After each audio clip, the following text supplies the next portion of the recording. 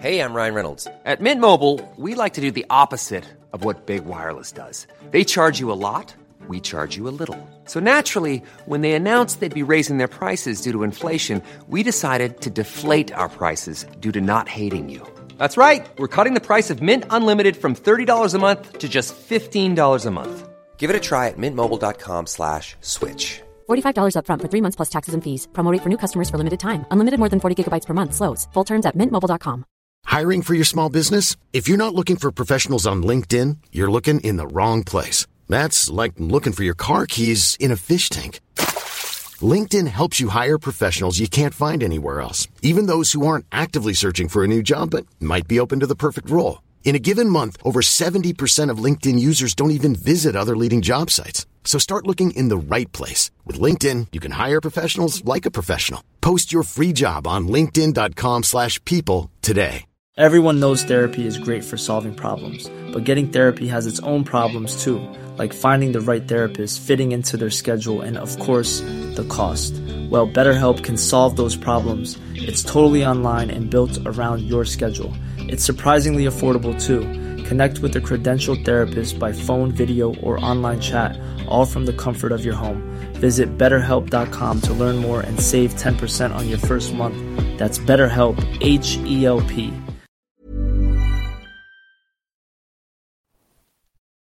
Hello, everyone, and welcome to Smashbox TV's podcast 472. I'm the Disc Golf Guy.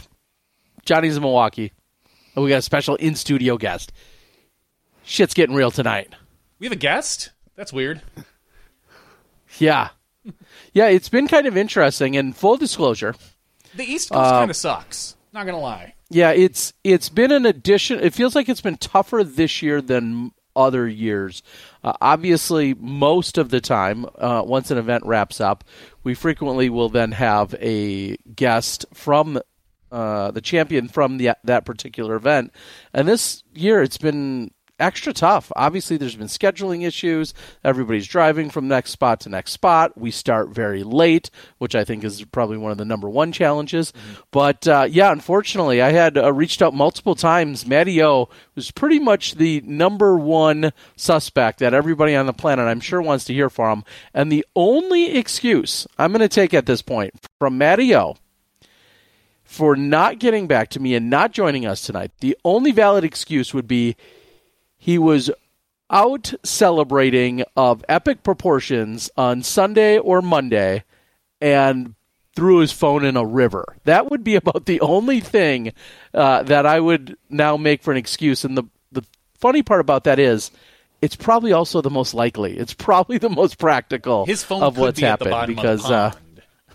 I mean, the Maple Hill Pond. That's actually a really good point. It could also be there. So we will not have Matty O, but of course we're going to talk about what we saw from MVP Open this last week. We'll talk a little bit about what we're going to see for the U.S. Women's Championship taking place in Burlington, North Carolina. Of course, that's the major.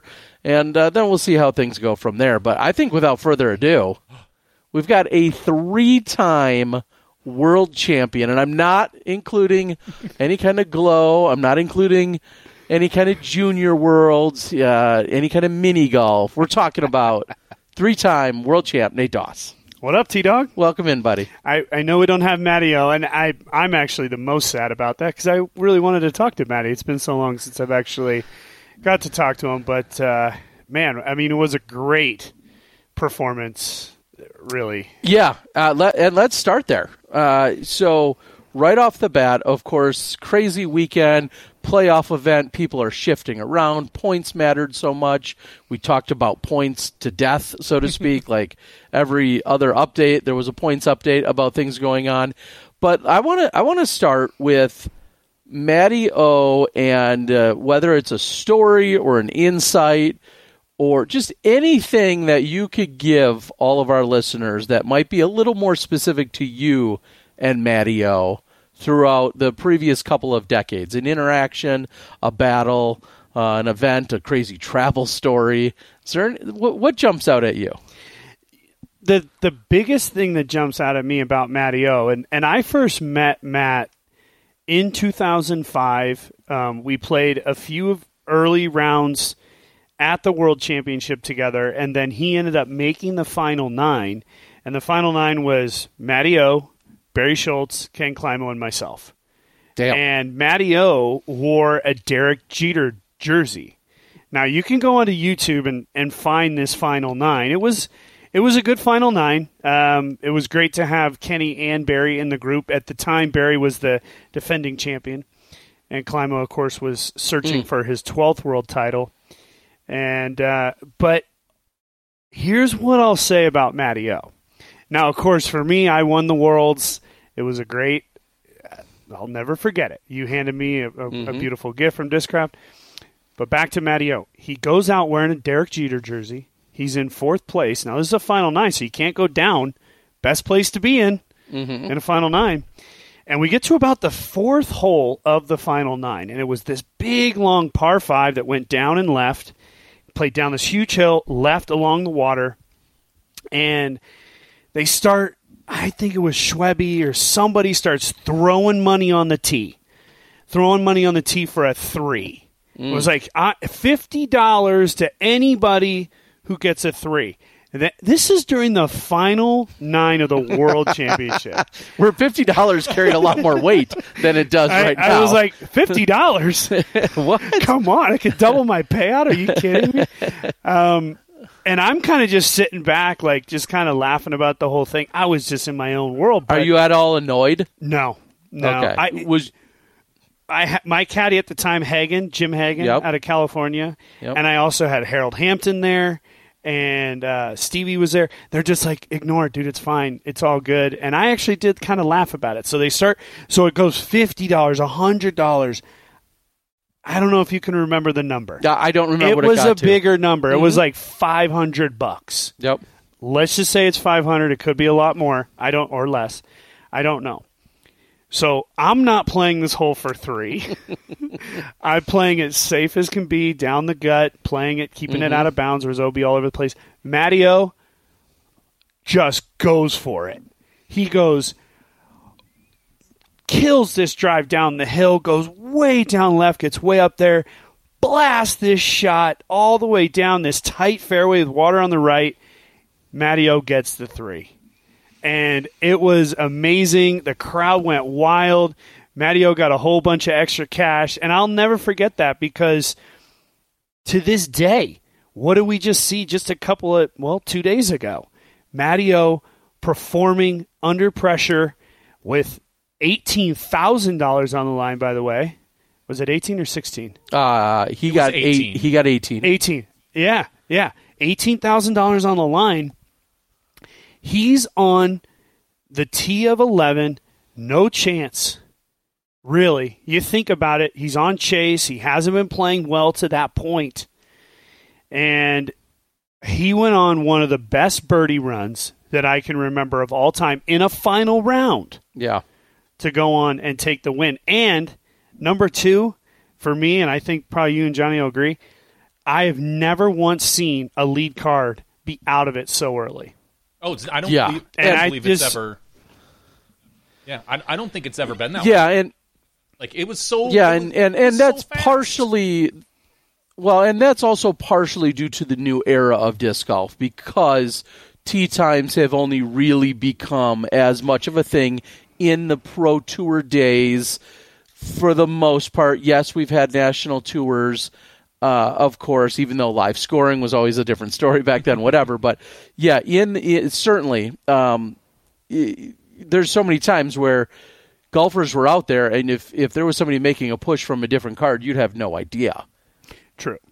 That goes way back. But I don't want to play the way back machine, sure. But if you look at let's just go to the start of the Disc Golf Pro Tour. Yeah. I have never won, and I agree. For me, it goes even farther back than that. Yeah. But for all of our fans at home, just to keep everything somewhat relevant, I've never seen a lead card be put under that much pressure that early, and B, be really counted out as they step to the tee of 15. Yeah.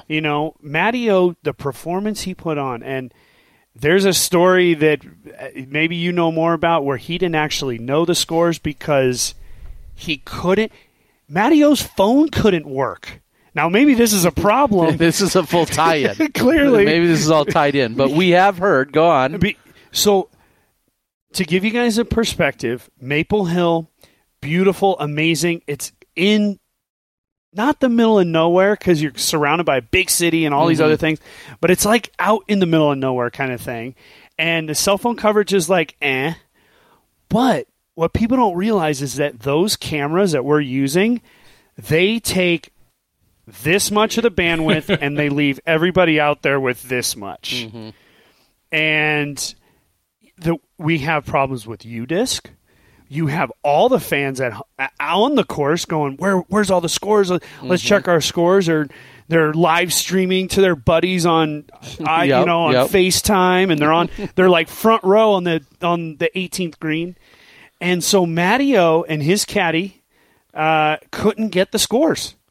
Yeah, that's what we were hearing. And it sounds to me like, was it Aaron Gossage who Matteo he went and said, "Hey, what do I got to do?" And Aaron's like, "I think you got to lay it up." So when you're talking to your competitor, the guy who just like 8 or 9 holes ago was looking like the favorite to win this. Like Aaron Gossage was on a run early on the front 9, and people were thinking like, "Oh, maybe Aaron's going to get his." When you suddenly turn to your competitor and be like, "Hey, what do I got to do?" and your competitor. I mean, it goes to show where we are at disc golf in general. Your competitor just says, "Oh yeah, no, dude, lay this up. You have to do that. This is yours." Yeah. And it wasn't a great layup, but he kind of missed that, missed the hot zone. He ended up right behind that tree on 18, but no big deal. Obviously, with the step out. I just think he probably didn't even really practice it. No, Matty's such an aggressive player, and I just don't think he practiced it. And it was something that I heard when they tapped in. That group immediately went into the scoring, building or whatever, that room. What's that called? They got a name for that? Scorers shack. No, but like the scoring shed on the property. Okay, either way, I thought because the sap house is on the other side of the green. Exactly. So I don't know. Anywho, they go in there, and I heard Aaron Gossage said, "I started it off, and you finished it up." And I thought that was really big of Aaron Gossage. I think Aaron's been on the edge so many times. He could have easily been a chip on his shoulder, a little bit pissed that it didn't go his way. And you can see the way Aaron's whole round finished with, those bogeys. He ended up going birdie finish. But I don't know. I just thought that was big of Gossage. And then it was just a who's who of disc golf that came into that shack. This was the group. The chase card's still on 13 or 14 at this, or maybe like T of 15. And everybody's coming in giving Matteo a hug. That was cool. Yeah, dare I ask both of you as to, and I don't, it's not just a popularity contest, but who's the next person to get a win where we'll even sniff that, even remotely that close of excitement? Who's the person that there's not going to be another one as big. Not for a while. I don't think at all. But because Matteo's gone so long. Owen was the last one, I felt, because Owen was looking for that. She had taken second, just like Matteo, so many times. Sure. And on the FPO, obviously on the FPO side, where she won at D-Glow, which was awesome. She did it with MPO. I'm trying to think if there's anyone in FPO now that is beloved But there's no one that's been playing quite like that. Maybe if Corver won another one, it could be like that. But that would, obviously we're stretching. But for MPO, I don't know. I agree with you about that. I don't know. Maybe Ben Calloway would be the next because he's been grinding for, we've been hearing about Calloway for 10, 12 years. But I don't want to say he's new on tour, but he hasn't been touring as long. Yeah, he's relatively, he was always the awesome the next local. Two big names. The next two biggest names that don't have wins that we know are coming are going to be Barella and Heimberg with a major specifically, but Barella in terms of an elite series at least. Those are, I feel like, two of the biggest names that are still looking for two of their bigger titles that feel inevitable. But yeah, I don't know who that next. If I dig deep now, I do agree with you that I think if Juliana won an Elite Series event and or a major, I think historically, especially for people like us three, it would be huge. It would be like, oh my God, how is this even possible? And it would show her determination. But her personality wouldn't create that buzz. Yeah, right. Correct. There was a buzz on that green, and it was because of Matty O. And we have to give Matty O credit for just being so kind of aware and living in the moment. He wasn't really like off in the clouds. He was like enjoying it. If I think about somebody like a big name that I think would be kind of crazy, I think Brody Smith. I think if Brody Smith won an event like that, Sure. I think there would be a hype around it because of where he started and if he were to get that victory. Yeah, I just think that would be like a big boom one. The hype would be there, Huge. but like you're saying, not necessarily the longevity. And then as the board, I don't know if the immediately said when I competitors scrolled down, would be like swarming him like Matty No. O Yeah, Okay. was, Comparing to the competitors, yeah, but I think but if Double G or Yuli, for sure. Double G or Yuli would need their major. Yeah. They both have Elite Series. Yeah, I didn't know we were talking about the But other players. Just Yeah, I think that's- it's goes just to the that. general overall. I could see maybe like a Proctor as well would be, because he's been around for so long, but again, he's newer to the tour. This is like truly his second year full time on tour.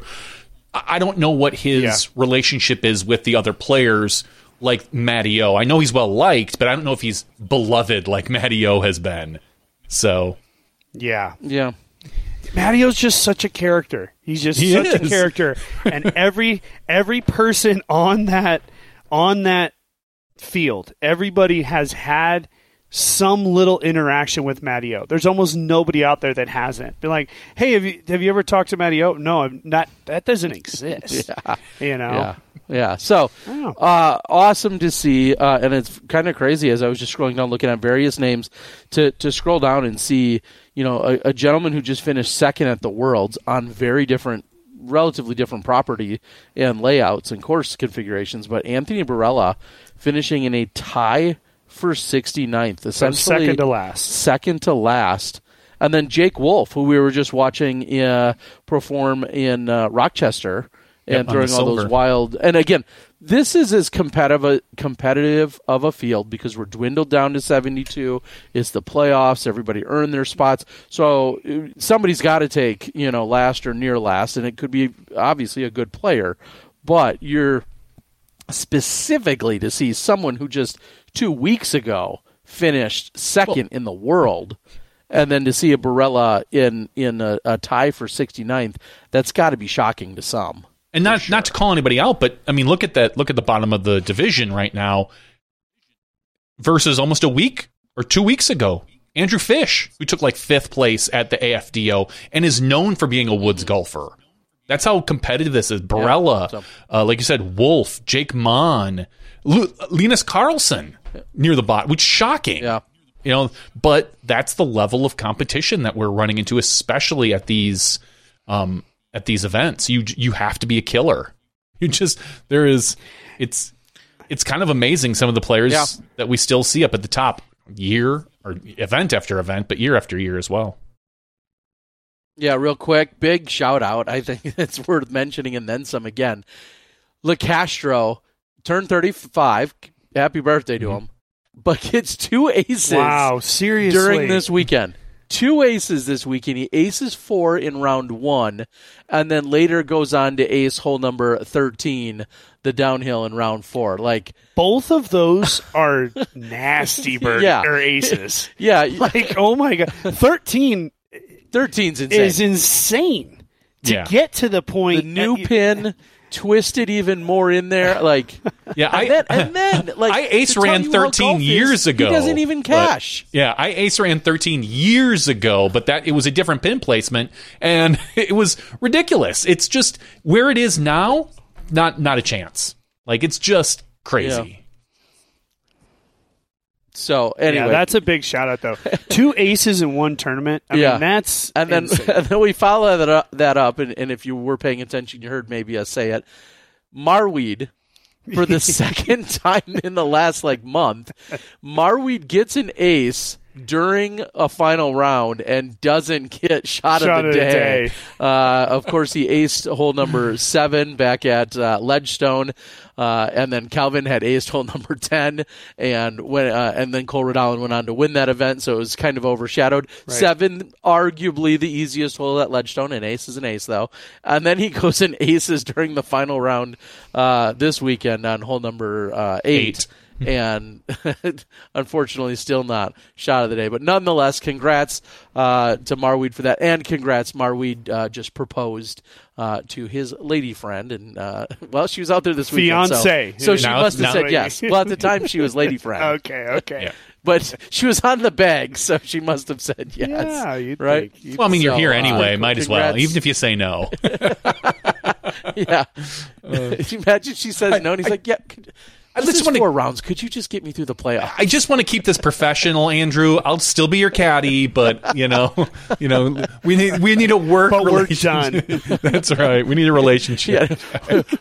I just need you to sign this contract now. Now we're going to go to a contract. So anyway, congrats to them. That was new, and I don't even know if we mentioned it last week, so it's worth mentioning. Brian Earhart also proposed to Lindsay right after the press conference at the World Championships. Yeah. So congrats to them as well. So, yeah, lots of craziness going around. And then just real quick, before we move over to FPO action, this falls in line with everything I just said about the competitiveness. You have the likes of, when you look at who cashed, Brody looks like he took last cash.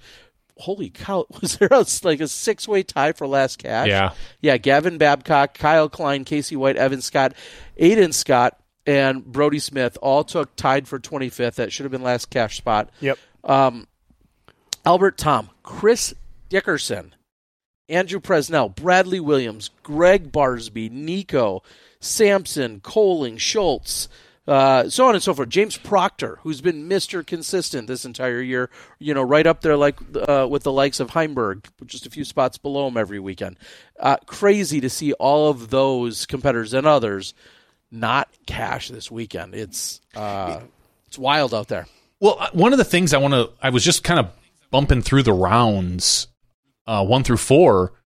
Matty O dominated the back 9 almost every round, except for I think round 2. Like, if you look at round 1, and if you look at the front and back, obviously we all know the front is where you get your birdies, the back is where you kind of maintain usually. You can pick up a few of them. I think it's vice versa here.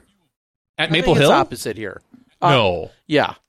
No. The scoring takes place in the back. Yes. I don't know. Yes. If you look at the scores, I bet money on it. If you look at the scores, there's more bogeys on the back 9.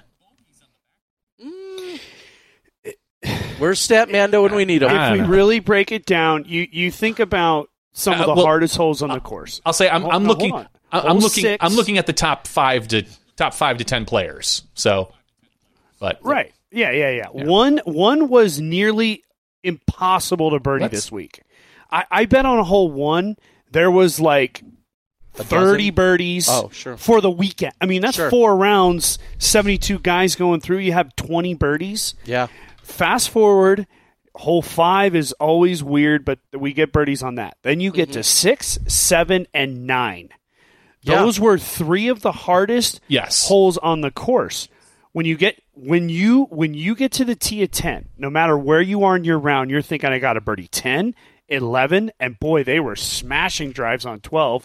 I think they had that big tailwind helping them get up and over the ridge. Those are all birdies, but then 13's a tough birdie, 14 is insane, 15's gettable, 16's gettable, and then, of course, 18's always the hardest hole.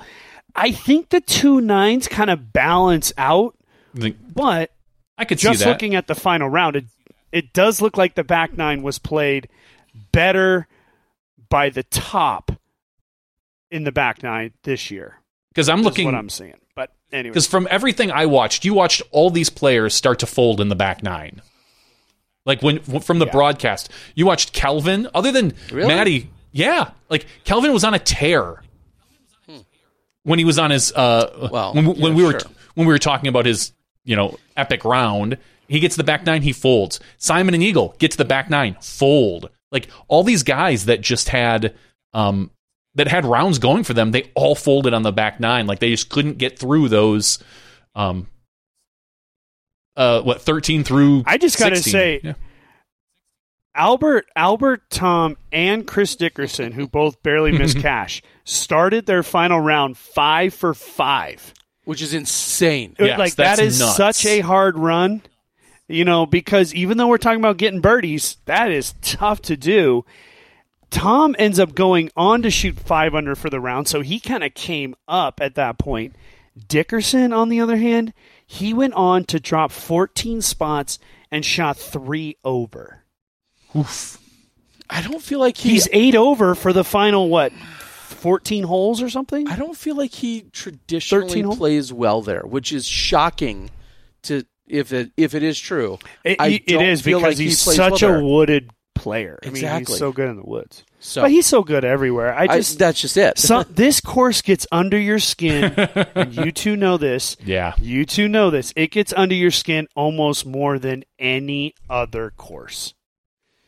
It just, and that's what I think. Even looking at Barella, there's no chance that Barella is finishing second to last unless he effectively gave up.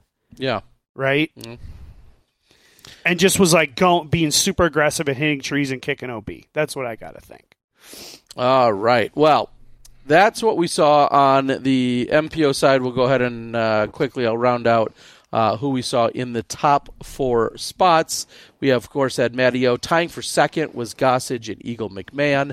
And then fourth place in a tie was Ricky Wysocki, Simon Lizotte, and, of course, Kelvin Heimberg, because Kelvin can't finish outside of the top 4 or 5. No matter what he does in a weekend, whether he's in 90th or 7th or 1st, it doesn't matter. Somewhere else in the top 4 is where he's going to finish. Spots 2, 3, or 4, according to his stats.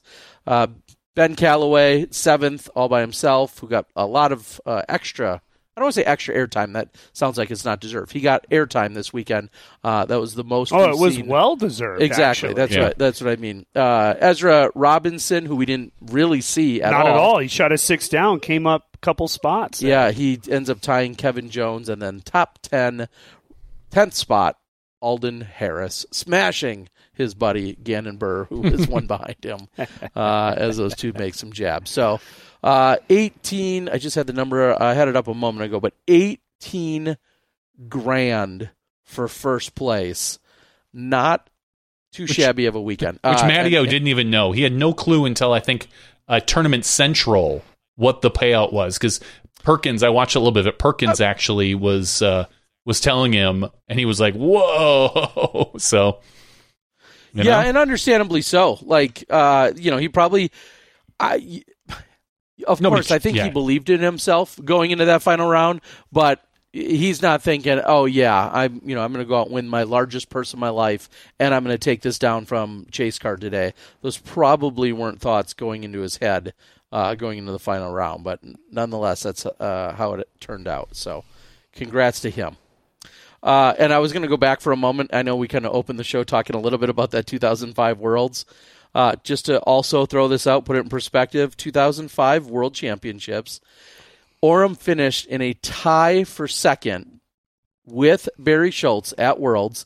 They were a full 3 strokes behind you, and you gave Oram 3 strokes during that final 9. So you had him by 6. Coasting. And he shot the hot final 9. Yeah, he shot the hot final 9 to shoot a 27 on the final 9 holes. Doss, you gave up 3 strokes to him. So yeah, I mean, and again, if I kind of mentioned it when I was talking about that story earlier, for those of you who are just new to the sport and watching this Smashbox podcast, well, thank you, because these guys are awesome and we love them. But if you're new to the sport and you've never seen a final 9, it's fine. It's the top 4 players. They play 9 holes. You can't go down. You literally can't go down. Mm-hmm. If you're in 4th place, you have the key to the castle. Do whatever you want. You could shoot 12 over and make the same amount of money and finish in the same spot. That, in my opinion, was one of the biggest challenges in a final 9, especially when the players were close. Yeah. Because the guy at the top, guy or girl at the top, had everything to lose, and the person who was in fourth had nothing to lose. And so, I don't know. Matteo, that final 9, he kind of took over. Yeah. And also, just for comparison's sake, since we already have it up, you won $5,000 for first place for the World Championship title. Cha-ching. Took everybody to Atlantic City, and I was only 20, so I couldn't gamble. I bought like 15 people buffet breakfast the next morning in Atlantic City. Wow. Burl, Val, Avery, a whole crew of people. Nice. Well, so go on. Orem's 2,500 probably wouldn't get you through all that. Orem and Schultz each won 2,500. Climo won 1,500 for fourth, and then Steve Rico just barely missed out on the final 9, won 1,200. And I just want to say this: there's Schwebby, 10th place. Schwebby was right in there. I remember Schwebby's on the board, $700, more than he probably won this weekend. And you probably won both events this weekend. Exactly. He certainly added a couple wins to his thing. Last thing I'll say about what we've seen with the money, it is amazing. And when I was a young kid, this is what I dreamt of. Now, did I dream of seeing all this on SportsCenter and ESPN? And yeah. And we might get there. I mean, seriously, we might get there in who knows how long. But to see the payouts, to see these players making that much money is amazing. It is truly amazing. And I could not say that I'm any happier for any one of these players that have had life-changing experiences. Matteo, maybe with this win and all of his contracts with all of his sponsors, I hope he can go buy a house down in Mobile, have somewhere to call home when the game does go away and he's not able to play. Those are things that I was the final generation, and maybe I left a little too early in that sense, but where we didn't do that. We didn't buy houses with what we earned. We just made it to the next weekend. We lived incredible lives. But I'm just so happy. The one thing I'll say when it comes to basically the Worlds, I don't think the money changes the prestige. When I look back at all of the world champions, they're still world champions, and they beat the best players that were available in the world at that time, from Harold Duval all the way to Isaac Robinson. So the money to me is amazing, and I'm so happy about it, but I don't think it changes the prestige, because when you look at even what Matteo did, he beat the 72 best players in the world. Yeah. He could have won $5, he could have won $7 million. He still beat the 72 best players in the world. Terry, real quick. All right, speaking... Real quick, I want to follow up. Front 9 versus back 9. Front 9 plays negative 0.2 under par. Back 9 plays negative 0.92. So technically the back 9 is easier, but hole 9 really skews that, because it plays It plays 0.6 over par. So you take that out and it's very even. But hole 9 does push it at. Yes, you're right. Hole 9, because it is technically on the back 9, or on the front 9, does make that significantly easier. But I mean, overall, if you look at the holes, I think, Nate, you're right that they do balance out pretty well, with the exception of the one hole that just kind of weighs everything down. But there's just so much. To me, it's really 4 is not as much dangerous, but 5 can be a blow up and have so much danger. 6 can be a blow up and have so much danger. 7 doesn't have as much danger, but it's very difficult to get to. 8 can be a blow up, and then 9 is just super difficult. Those 4 holes, there's just so, and then in the back, there's not blow up holes. Right? There's all holes that are tough that you could go over par on. The only blow-up hole really is 14, and most people didn't end up blowing up there. Kelvin did round 18 or 14. Those are the two you ones. Just don't have you have so many where more you're seeing blow-up triple holes. bogeys. Exactly. Yeah. So, all right. Well, that's going to segue perfectly as we talk about wins. Yes, Brian Schweberger's on the board. Yes, Brian Schweberger did win $245, winning 2 events this weekend. He won the Big Bear 3, and he won the 2023 Eco Tour powered by Prodigy, Hosky Creek. Anyway, Brian, 2 more wins this weekend. He wins on Saturday, the 16th. He wins on Sunday, the 17th. I think that brings his number to 381. So, Schwebby, Scroll up. Your shout outs are going to cost you more than what you just won. That's what I'm going to tell you. Yes, 381 is the number. So congrats to one Brian Schweberger this weekend. All right, let's head over to the FPO side. Hailey King. Wild. Yeah, she played wild. The back nine very clean on that final round to come back and catch Kristen Tatar. I mean, she birdied 15, 17, and 18 in order to get and surpass Tatar, because Tatar bogeyed 16 and 17. That's really what it came down to. And Owen made a run at it, but just was too far behind going into those final 5 or 6 holes. Plus the triple bogey she took on 11 really took the wind out of her sails.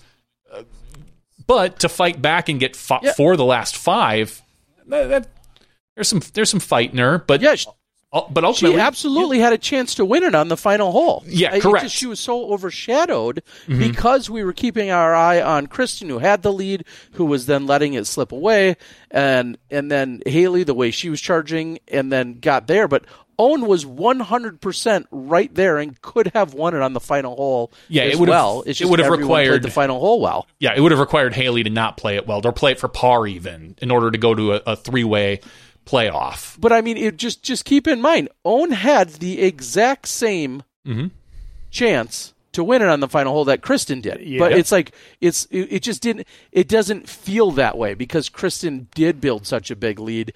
But it was very easy to overlook. I'll be the first to admit I did. It was very easy to overlook the fact oh yeah, Owen could still win this. We're on the final hole. She's just one frickin' back. So was Kristen. Yeah. But yet you felt like it was a 2-woman race because the narrative for so many holes was just Kristen. And so I totally apologize because it wasn't until later that it kind of just hit me square in the eyes. I was like, wow. Well, I think the triple bogey, it's about the pace of the round, especially as a commentator. You're focusing in on who's going to win. You're trying to call the golf. At the time when Owen took the triple bogey, she was playing about as good as anybody in the group, although Kristen was playing a tick better at that time. Kristen started her round off smoking hot. Yeah. And then that triple bogey came, and you kind of say, you go triple bogey, par, bogey. So you're 4 over in a span of 3 holes. You as a commentator, you kind of check her off the list. You say, now it's between these two. What's going to happen? And I think even heading into 17, you still are thinking Kristen's going to win this thing. Yeah, until she misses that putt. Yeah, she misses that putt, and she missed a lot of putts this weekend. But you got to hand it to Hailey for sticking in there and giving herself an opportunity, and then to birdie 18 with all that pressure, with those 2 chasing. I mean, she earned it. Yeah, it was a beautiful shot on 18, just to put herself where she was for that. I don't want to say easy, but for Hailey King being so predominantly good at forehand for so long, she was able just to pull out a mid-range or a putt or whatever it was. It was a pretty thick rim disc. I couldn't quite tell, and just right where she wanted it. There was no question. It didn't look like she had any nerves. It looked like a routine shot for her, which is amazing considering the things we've seen on hole 18 in the past. And I think back to obviously Matty O had talked about losing it on 18. I remember Ricky losing it on 18. We saw Corey Ellis lose it on 18. 18 has broken people in the past. Mm-hmm. And this is on the FPO side. I've seen Val lose it on 18. Oh, I watched her make the mistake, go a B, and she lost it to, I think it was Katrina won that year. It's just I could be wrong with that, but I've seen that happen, and 18. If you've never been there, you really don't know. Yeah, it's literally turned. What is that? 90 degrees to where you're throwing. Yeah, it's such an unique angle, and that space is actually pretty small. Yeah. So to know they're hitting it with a forehand from as far back as they are has been incredible to see. I guess the real question I think that comes up is, does this show that I think it's answered. It shows that Kristen's not perfect under pressure. And the only reason why I say that is because there was such a stark similarity, if that can be used that way. It's usually contrast, but there's such a glaring similarity that of the final putt at Champions Cup last year, Sure.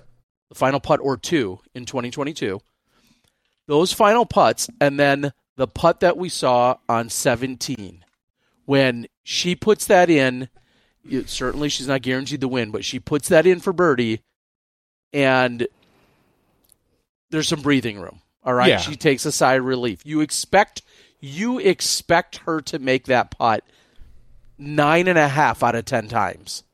Yeah. Right? And I'm not saying it was an easy putt, but we expect her to make that. I don't expect me to make that. I definitely don't expect Johnny to make that, but we expect Kristen to make that Well, putt. she expects to make it as well. And she does as well. And so I just think of the pressure and knowing the scores, knowing where everything was. And I'm not insinuating she doesn't play well generally under pressure. I'm not insinuating that. It was one of those times where I gasped because Waco throws all this out of. Couldn't believe it. I mean, what about her performance in Waco? Yeah, where she she dropped was down a charging, but she was 35-footer. Well, I mean, she still had to hit a 35-footer into the wind to win it with a death putt. I agree. Like, that's... I don't think... And I listened to another podcast who broke it down. It was like, if you look at Tatar, there's been really 6 events over the last 2 or 3 years where she has been very close or chasing. She's won 3 of them, and she's lost 3 of them. Now, I'm not going to say that this particular event wasn't due to pressure. She's never won Maple Hill. That could have been in the back of her head, thinking, I want to win this event. She has come in second the last 3 times she's played it. So maybe the pressure did get to her, just thinking, if I birdie out, if I get this, you don't know what's running through her head, that she hits that and then tickles chains, rolls away. I mean, it was an unfortunate roll, but... and then to miss that comeback, but the comeback was way more difficult than the initial putt. So yeah, you think like how unfair that almost felt for a moment. I mean, I think back to Ben Callaway getting a terrible roll away as well on that particular. It's one thing to miss it, and then to know you're going to have a long comeback, 25, maybe 30 feet. It's another thing for it to then catch edge and then make it even more challenging on top of it. It's just like, getting kicked while you're down, certainly. So not to take it away from the FPL, but look at what Matty O did. That dude hit like a 40-footer looking at the ridge. Like, what a stud. That was nasty. In the zone. That was nasty. Just in the zone. I don't think it mattered where a basket was. No. Matty O was finding it, right? No, I know. I just feel like he was so dialed in that nothing mattered, and the basket probably looked, 4 times bigger than it really was. So, yeah, it is wild. I know we went into the weekend like it is essentially a compliment when you're pointing out the fact that, hey, she's played here twice and somehow hasn't won yet. Well, now she's played here 3 times and somehow hasn't won, and that's wild to think that maybe, just maybe, there's a little tiny Maple Hill monkey on her back now, or a Maple Hill squirrel on her back, or something that Kristen just hasn't locked it in. And she did not putt well for the week. No, I feel like that was definitely the Achilles heel, and you kind of have to take Saturday's round. You just put that one to the side. So looking at her putting statistic, I was just quickly kind of comparing things. For the week, she putted 76% from Circle 1X. Now, I thought, man, that seems like a pretty low number, right? I went for the season. Guess her C1X percentage putting. Probably 86. It's easy. 78. 76%. Oh, is it? No, 76%. They were exactly the same for the tournament and the season. You clicked on all the right buttons. Hey, I have been. Look at here's MVP. I checked it 3 times, even Terry. You know me with numbers. We have 7 holes left. That's an inside joke from the round. But when you look at her for the season, I mean, number 1 in fairway hits, number 2 in park jobs, first in circle 1 in regulation, circle Second 2 in regulation. Circle 2. Yeah, I mean, Wow. at the end of the day, she putted for the tournament what she putts for the season. Now, based on her circle 1 in regulation, she has a ton more opportunity, right? Because she's in circle 1 in regulation 42% of the time. So, I don't know. I think a lot of people are going to look to the putting for Kristen when it was kind of average for her.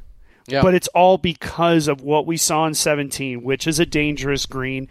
And I remember as Matty O was walking up, I said to you and Sexton, I go, Matty O's got to be careful here. Nobody would blame him even for laying this up. Yeah. And he of course, he cashed that putt. Chris in a similar situation, hits the basket, rolls away, which could happen to anybody.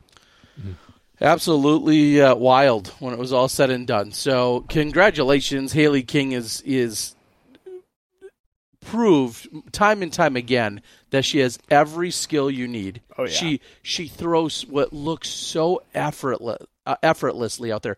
You look at Haley throwing a 350-foot shot, and then you look at Kristen throwing a 350-foot shot, just night and day difference. Like, Haley makes it look so easy when she's out there. And her long-range putting is also incredible. As I was seeing C2 putts, is it Owen or is it Haley is the best in the division? That's my question. C2 putts is For the season. For C2 putting for this Owen 2023 it goes Silva, Tatar, Owen, Aria, Morgan Linz. We go down there, and then you just keep scrolling down. Okay. Down. Haley's at about 16%. Interesting. Yep. I'm surprised by that. And obviously some of those numbers are, they're not skewed. They exist. But Morgan Linz has played far less events on the tour and had far less opportunities, but clearly has had a better percentage of them. So nonetheless. Well, congrats, of course, to Haley. I mean, how could you not be massively entertained by this weekend, right? I mean, obviously, we had the FPO battle. It was epic. The MPO battle was epic. The only, I think, surprise was someone who's been so hot this year for the last half of the year, and you put her right up there with every single event. You think if anyone slips, you think of Missy Gannon being right there ready to pounce, and it was not her weekend at all, which is just really surprising, I think, for everyone to see. I mean, did she... Yeah, she cashed, tied for 13th, down with Deanne Carey at 13 over for the tournament. So, for whatever that's worth, obviously, we've put her... She set a new bar for herself, and we've put her up there as such a contender, and she's going to continue to be one. It's not like you can't...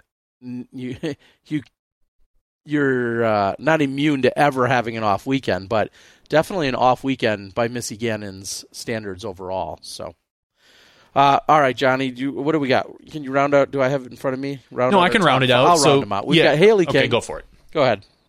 No, you got it. Right. Haley King, your champion. Kristen Tatar, tied for second with Owen Scoggins. Evelina Salonen taking fourth. Holly Finley had a week for herself as well. That's a whole nother discussion. She had 17 pars and a bogey during that final round, which is pretty crazy. Holland Hanley also had a pretty solid week, finishing in sixth. Macy Valadiaz finished seventh, and then tying for eighth, Hannah Blumrose and Valerie Mandajano, and rounding out our top 10, Allie Smith. Wow, and with that, Valerie Mandajano, by the way, finished with an 8 on her final hole. And, wow, interesting to see that it didn't, instead of tying for eighth, she would have taken eighth outright. Right. So yeah. Somewhat inconsequential in that sense, but you never want to finish Maple Hill with an 8. Pretty crazy. Real quick, I'll address the, so to speak, elephant in the room. As plenty of people talked about it through the weekend, which I'm okay with. Yes, I am trying to. I was wondering if you could bring this up. I am trying to accurately say Kristen Tatar. And I don't say Kristen that way every time. Right.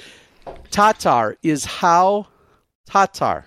That is how it is pronounced. An Estonian person would say it. Yes. And so I feel that it would make sense as a 2-time world champion, as one of the most beloved, respected ambassadors, superstars, again, 2-time world champion. I don't see harm in trying for all of us to ultimately getting her name correct. And you're changing the emphasis. You're effectively saying the same name. You're just changing the emphasis to the Tatar. A. Yeah. Tatar. And some people were instead of Tatar. Yes, and somebody was giving me a hard time on our crew saying that I was saying tartar. I was not. You may have heard that, but I'm not putting an extra R in there somewhere. Tatar. Well, I know. I'm sure Kristen does appreciate it, and I'll say this: if you go, I was questioning Terry, by the way, just so everybody knows out at home. I was giving him some trash because I said if you're going to go all in, you got to go all in with the first name too. And an Estonian person wouldn't say Kristen; they'd say Christian. Kristen. But if you go to see some of the video coverage of her reminiscing about her last year's Worlds, I think the PDGA did it. Yes, I don't know just where to before find Worlds it. this year on the Worlds channel, Facebook she something? introduces herself. Yeah, and that's where you can hear it. Tatar. Yes, and I think from what I heard from that video and what you're trying to do, I'll give you like an 8 out of 10. Here's where I failed. Here's where I 100% fall on my face and fail with the effort this weekend. Not 100%. 60% fall on my face is when I get excited or I don't think about it, I then revert back to Tar. And I 100% admit that. I know this. That's why I understand it created additional confusion. If I would have nailed Tatar every single time I said it, it would have went so much easier. But I didn't. There were plenty of times I just reverted out of habit to Tatar, and I want to go 100 for 100 on saying Tatar. So and Rainer is Rainer's on the board. Rainer, you're on the board. Rainer, who I know from Estonia, along with now a bunch of other Estonians, he says, "Good job, Terry." So I'll take it. That's all the validation I need. So here's something I was thinking about in general about pronunciations and whatnot. Like, are you Terry just left. He's like, he dropped the mic. He's like, I'm out of here. He's getting the fan going. I'm getting the fan going. All of a sudden, it's gotten warm in here. Yeah, because you're fired up. You're fired up. Just wait till the beers start flowing. How much of that is accent based on where she lives? If someone 100%. Yeah, because think of my name, Van Derzen. I go to the old world. And they maybe they pronounce it a little differently because I have ancestors there. Van Durzen. And I say, no, it's Van Derzen. No, Van Durzen. Like, no, not am I offended because they say they don't say and they say like, I don't expect someone from and this is obviously imagine someone from the South just pronouncing a name. It just accents are tough. I brought all these arguments up. I'm sure. See, Nate and I are on the same page. I get it, and I'm 100% okay with Terry. Obviously, you trying to pronounce the name as best as possible. I'm just curious as to how much of her pronouncing it is an accent based on where she grew up versus how we would pronounce it. Like, here's what I think. Here's what I hope. Regardless of how we pronounce, Henna is the number one person that everybody yells at that people are pronouncing her name wrong. Is it Blumrose? Bloomrose? Like, people get all up in arms about it. And all I say is, guess what? We're not your native tongue. We're not mispronouncing your name. We're pronouncing your name with our accent. It's a little different because am I to try to mimic your accent? That's almost, I mean, depending on how you want to look at things, that's offensive. you know, if I make a stereotypical European or Southern or Mexican accent, whatever, people look at that as offensive, or it's a funny way to look at it when you're talking about foreign names. And I'll go on record as saying, if your name has too many little accent or dots in it, I just give up. I'm sorry. I'm dropping those. Mm-hmm. Here's a great example. When Cole Redolin first came on the scene. Now I had known Cole a little bit before, probably the world saw him on the Disc Golf Network. but I think it was Ledgestone. And he was making like the lead card or chase or whatever. And I texted him and I said, "Hey, Cole, how do you say your last name?" Because on air, we were saying Redolin. We were. There was, and not only that, there was several different ways to say it. Okay, it was like some people were saying Redolin, whatever it was. I asked Cole. He said it's Redolin. It's exactly how he said it, and so now that's the way we say it. I also appreciate your position as the play-by-play commentator and the host of the show to make that effort to say these names properly. Honestly, there's times when I'm just like, I just say the first name. Yep, it's a perfect. Terry sees my eyes. He sees my eyes, and then he'll say the guy's last name. I'm like, okay, cool. I'm not going to touch that one. It's tough. Look, here's one of our best examples, I feel like. And again, when I was in Finland last year, I had her say it, and then I even recorded her saying it, and I said it in front of her multiple times. Heide Laine. Mm-hmm. It looks like Heidi. I get it. So if you want to, again, argue whether that's actual pronunciation or accent or whatever, all I know is if she says Heide Laine, that's what I want to say. That's my best effort, too. Now, clearly, some people are just going to have very difficult names, and are just more challenging than others. But if you can get it, of course I want to get it. So yeah, and I get it. Like Kristen and so many others have heard every wrong just butchering of it by 100 different announcers, live and on video and everywhere in between, and people they come across, and they usually just handle it. No better examples probably on the planet than the Mundahanos, right? People have been, including myself, have been butchering their names forever. And same thing, I asked them because I wanted to make sure that I could get it right, but they hear everything, and I even think you're on the tee. You're about to throw this super difficult tee shot. You're in the zone. You're ready to go. Super high pressure, ready to go. And then someone just slaughters your last name. Like, how can you, even though you're used to it probably all of your life, that for 1 second you have to think, oh, that effing idiot. What did they just call me? Like, that's got to be very difficult, I would think. And again, they're professionals, but... Well, sucks for you, because my last name is actually pronounced Dose. Dose. It's Dose. And you've been screwing it up for 25 years. It then. I'm going to start calling you that. 3-time world champion. Not Dose. Not Dose. Yeah, another one is the team manager for Discraft. His last name is spelled what you would think is Julio. Yes. It starts with a J. Julio. Yeah, and I think it's pretty fair for people to think his last name's Julio. His last name, the way they pronounce it, is Julio.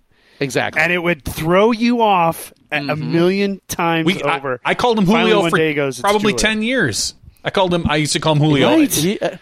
Yeah. Because I think I heard Terry say Julio at one point. Julio. And then, and now obviously we all know it's Bob Julio, but you still even though you know him, when you see his name or think about his last name, you still want to call him that though, because that's how you would think it would get pronounced. But well, I think Kristen definitely appreciates the effort, Terry. Well, I will continue to unfortunately mess it up once in a while, but I think there's no better move. It's never too late to do it, right? Like, you can always do better. So I'm going to do my best. Look at Yuli too. Just as a quick side note, somebody posted on the board.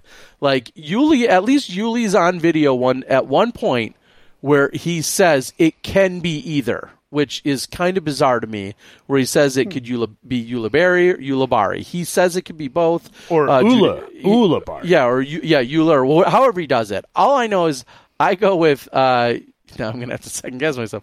I try to consistently say Ulibarri. Ulibarri. I think of Barry Schultz, Ulibarri. That's what I go with. Got it. I always say Ulibari. Because I always see that guy in a bar. And apparently... that's a good That's a good one. I like that. There you go. So Anyway, big shout out to Yuli, by the way. He's the last player in to the Tour Championships with the assumption that Paul McBeth is not playing. I had the whole show. I had to preface that because if you looked at the live standings on Satmando, Yuli was out. Yeah, because he wasn't bolded, and there's this whole thing with Parker Welk, who gets an automatic spot, even though Parker's down in like the 50s in the standings. But Parker Welk will replace McBeth, who won't play, which then would effectively bring the 32nd person back into the fold. So that's why I kept having to kind of bring that up. But huge congratulations to him beating out, Garrett by just a couple of strokes and a few points, and he got in. It's pretty cool. We're almost 100% sure Paul really isn't playing because I believe Hannah is due in like 17 days, and he's hurt. He's injured, and he's the question would be, and only Paul can answer this, if Hannah was not expecting a delivery date coming up soon, would he be ready to try to play the USDGC, and then even then would his shoulder hold up with whatever injuries he's dealing with to go then play the Tour Championship? Again, only he can answer that, but I think that's one thing. And then also, yes, the delivery is at some point. And they live in Florida. It's not like they live in Charlotte where he can be playing and then like, oh, I'm going to the hospital and see you later. Yeah, everything that has been... I mean, Paul said it at the Worlds. He said, this is my last event. He's obviously dealing with both, like we said, the injury and the new addition to the family. So, yeah, we're not going to see him there. I think, in talking to even, I think it was Hannah earlier in this year, if Paul was having a banner season and was just out there shredding left and right, I think there's more second guessing that could take place for a few of these events where it's like, oh yeah, I'm going to do what I can and maybe I make a last second decision to not play, but he's not, that's not the case either. So maybe this is just the right time and place to go ahead and fully rest and recover. It's honestly, you never want anybody to be injured ever. I don't care who it is, even your worst enemy. Mm-hmm. But that being said, the fact that the decision is completely taken out of his hands and he can completely just focus on rehabbing the shoulder and being there with his wife for their first child, it makes it a little bit easier. Yeah, and this just in, Smashbox exclusive. I've got official, as of 10 seconds ago, I just confirmed with Hannah. Do you know when they're due? You want to take a guess? I'm going to say they're due the Friday of the Tour Championship. Hold on, let me guess. Wait. That's 7-4. I'm going to go with October 5th. I'll take the Thursday. That's early. Right during the USDGC. Yeah, first day of USDGC. Feels early. She is due the 12th, which would be the first day of... I missed it by a day. Yeah. Damn it. She's due the 12th, folks. So right after USDGC. Hey, and this is assuming, and due dates we all know. We're late. all fathers. We don't know any. Yeah, due dates mean nothing. They mean something but nothing. But they can come early, of course. Yep, early and late, it doesn't matter. Yes, so.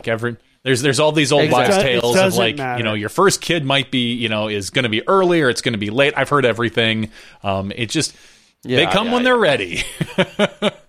Exactly. And it's funny how everybody's really anticipating the delivery, but what ensues after, once you have a kid, it doesn't matter. The delivery is a tiny sliver in time. Yeah, raising a child for 18 years is, forever. Yeah.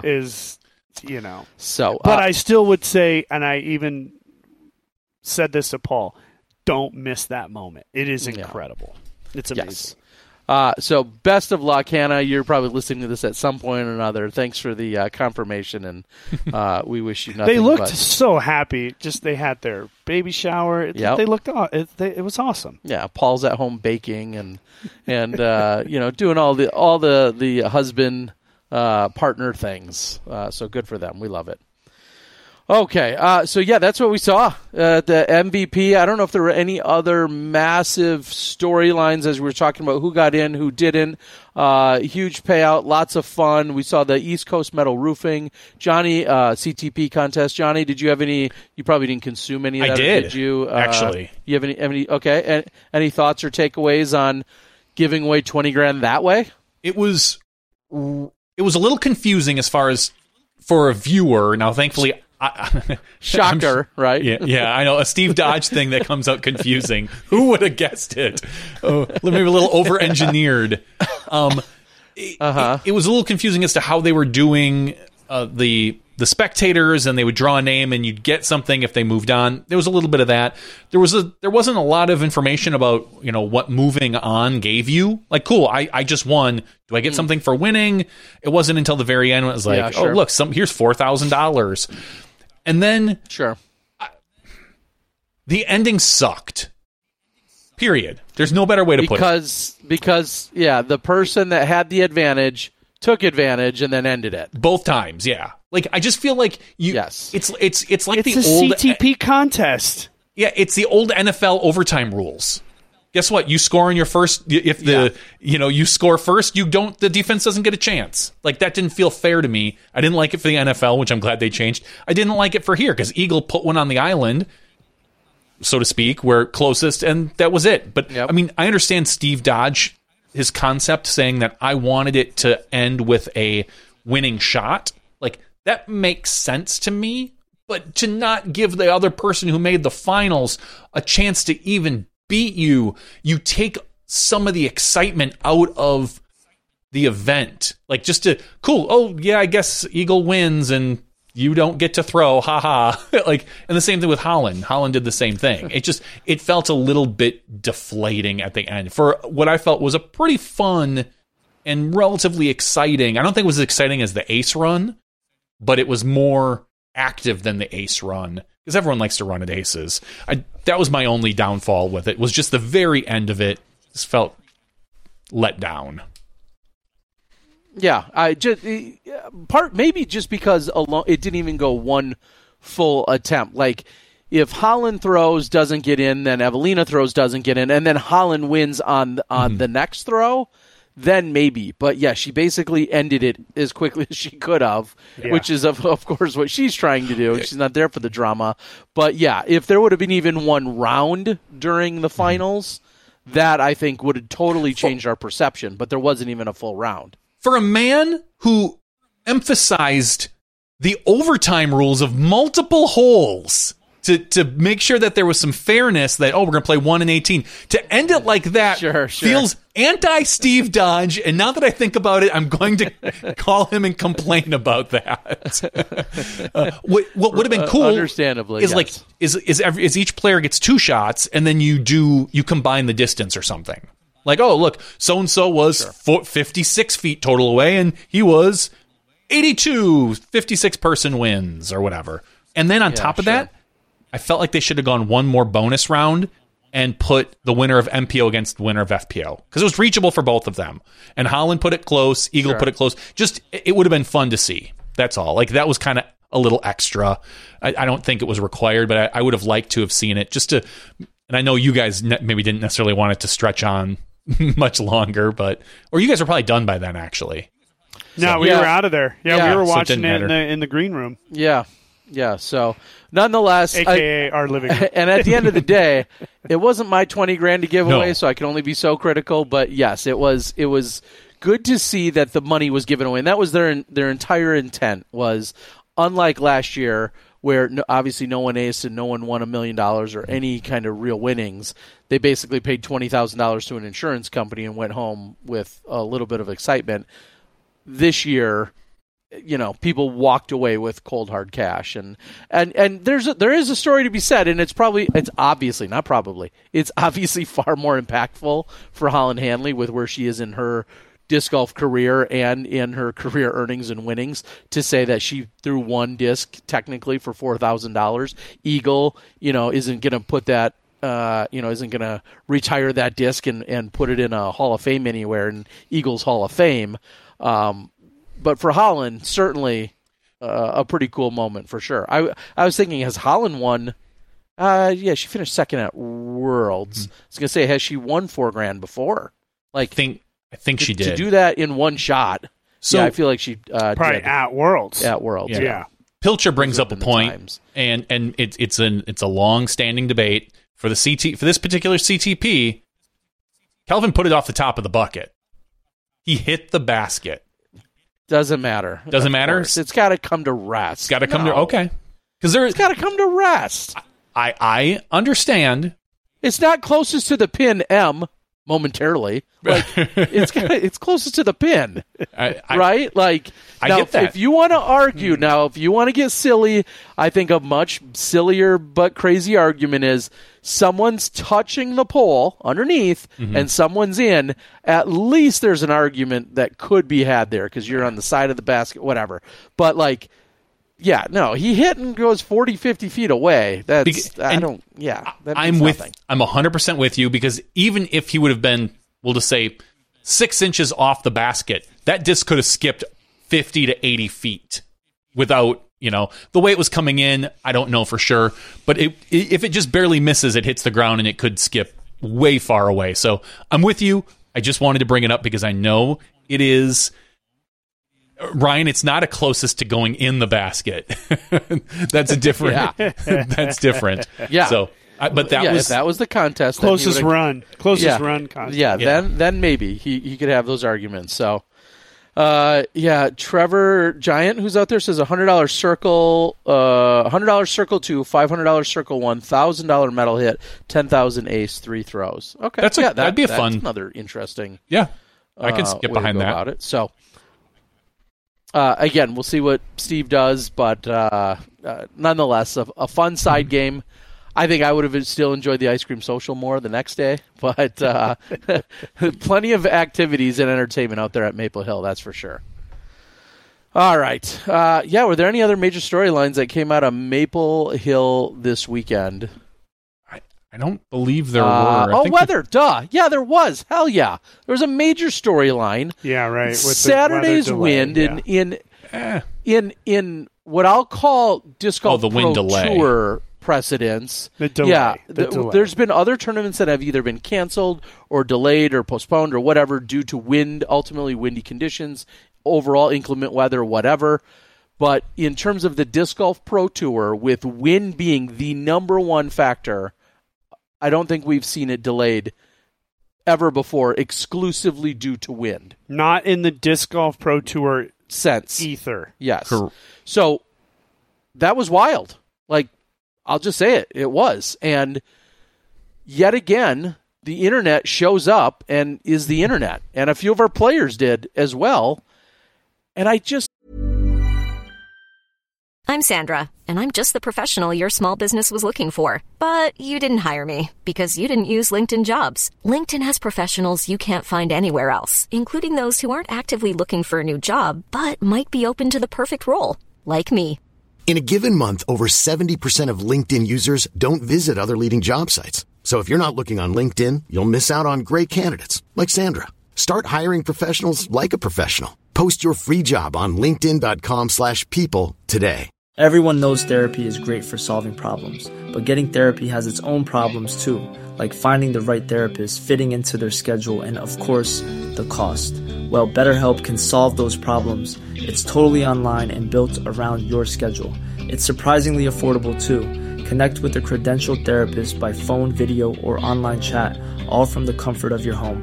Visit BetterHelp.com to learn more and save 10% on your first month. That's BetterHelp, H-E-L-P. I'm going to say this. If you think the Pro Tour or any of the staff or Seth Muncie or the tournament has anything to effing gain by delaying the tournament due to wind for like any gainful purpose, I don't want to just call you dumb. I want to call you dumb and wrong and dumb. Like, there's nothing to gain. Like, most people out there at the event, in some capacity, have like a an 8 to 10 to 12 to 14-hour day.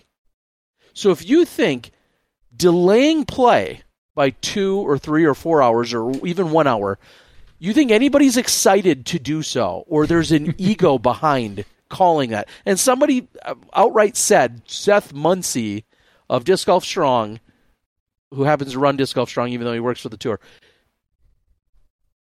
needs to check an ego that you don't know Seth, you don't know what the F you're talking about. It's just wrong. I cannot scream that enough. It's so ridiculous to think like Seth Muncy's sitting there checking his phone with, by the way, using the likes. I've said this before.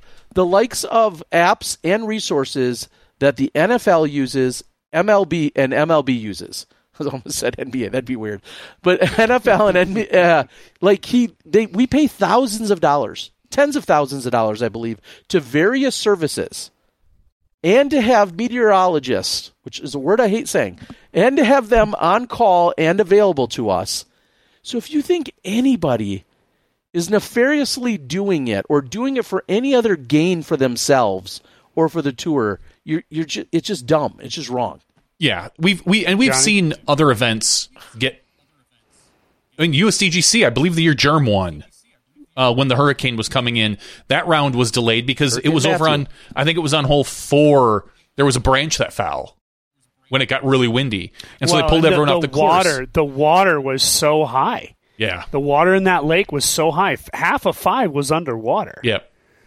But go on. Yeah, and so we've seen that. I mean, we've seen, God, I remember Nick Hyde when the wind took off, and that was right before a storm. That was, I think, maybe... Was that Pro Tour or was that pre-Pro Tour? Yeah, that's Pro Tour. That's Pro Tour, yeah. It was April of 2017. And it did end up raining and lightning, but it started with wind. And I think it was was it Jonesboro a couple years ago? Or was that Idlewild? I think it was I don't remember. One of them. Idlewild in 2017 or 18. Yeah, that was it. Insane. There were tents blowing away, like staked down tents that still were blowing away. Tons of stuff got destroyed that day.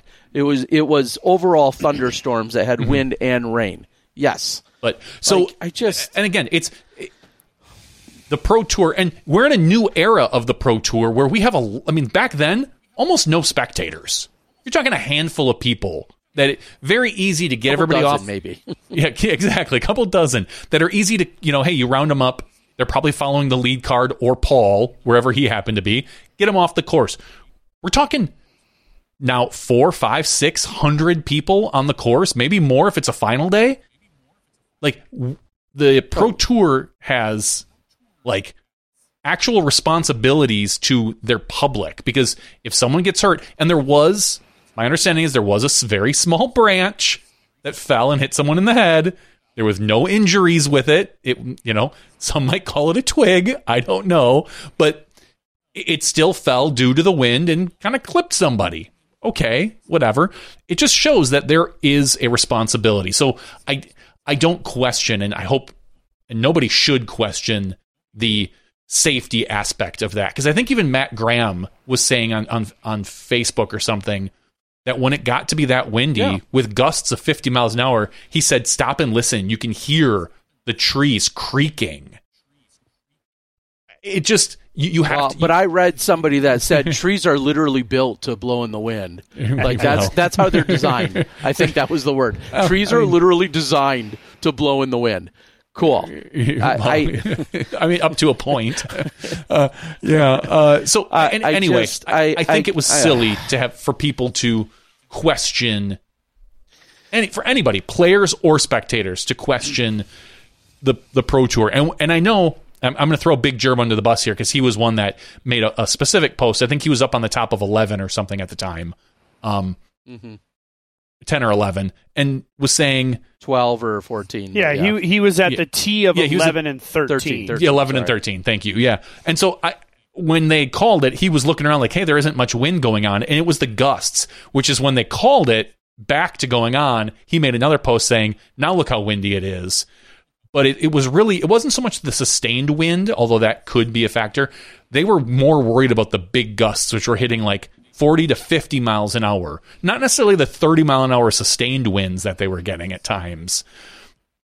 Anyway, just people want to complain about something, and there's always a reason for somebody to complain about. Well, I'll put a button on it regarding Germ. He made a post which seemed like he was second guessing and kind of ripping on the tour, and then he came back with a second one, well, kind of with the same mentality, and then made a third post saying, guys, I wasn't questioning anybody. I was just making jokes those whole time. Whatever his angle was at any point of those three videos that he kind of posted, I felt like it missed the mark. Yeah, he missed the mark with the first. If he wants to be funny, that's fine, but he no matter how he intended it, it clearly missed some marks out there. And somebody posted and said, "But didn't you see what Big Germ posted?"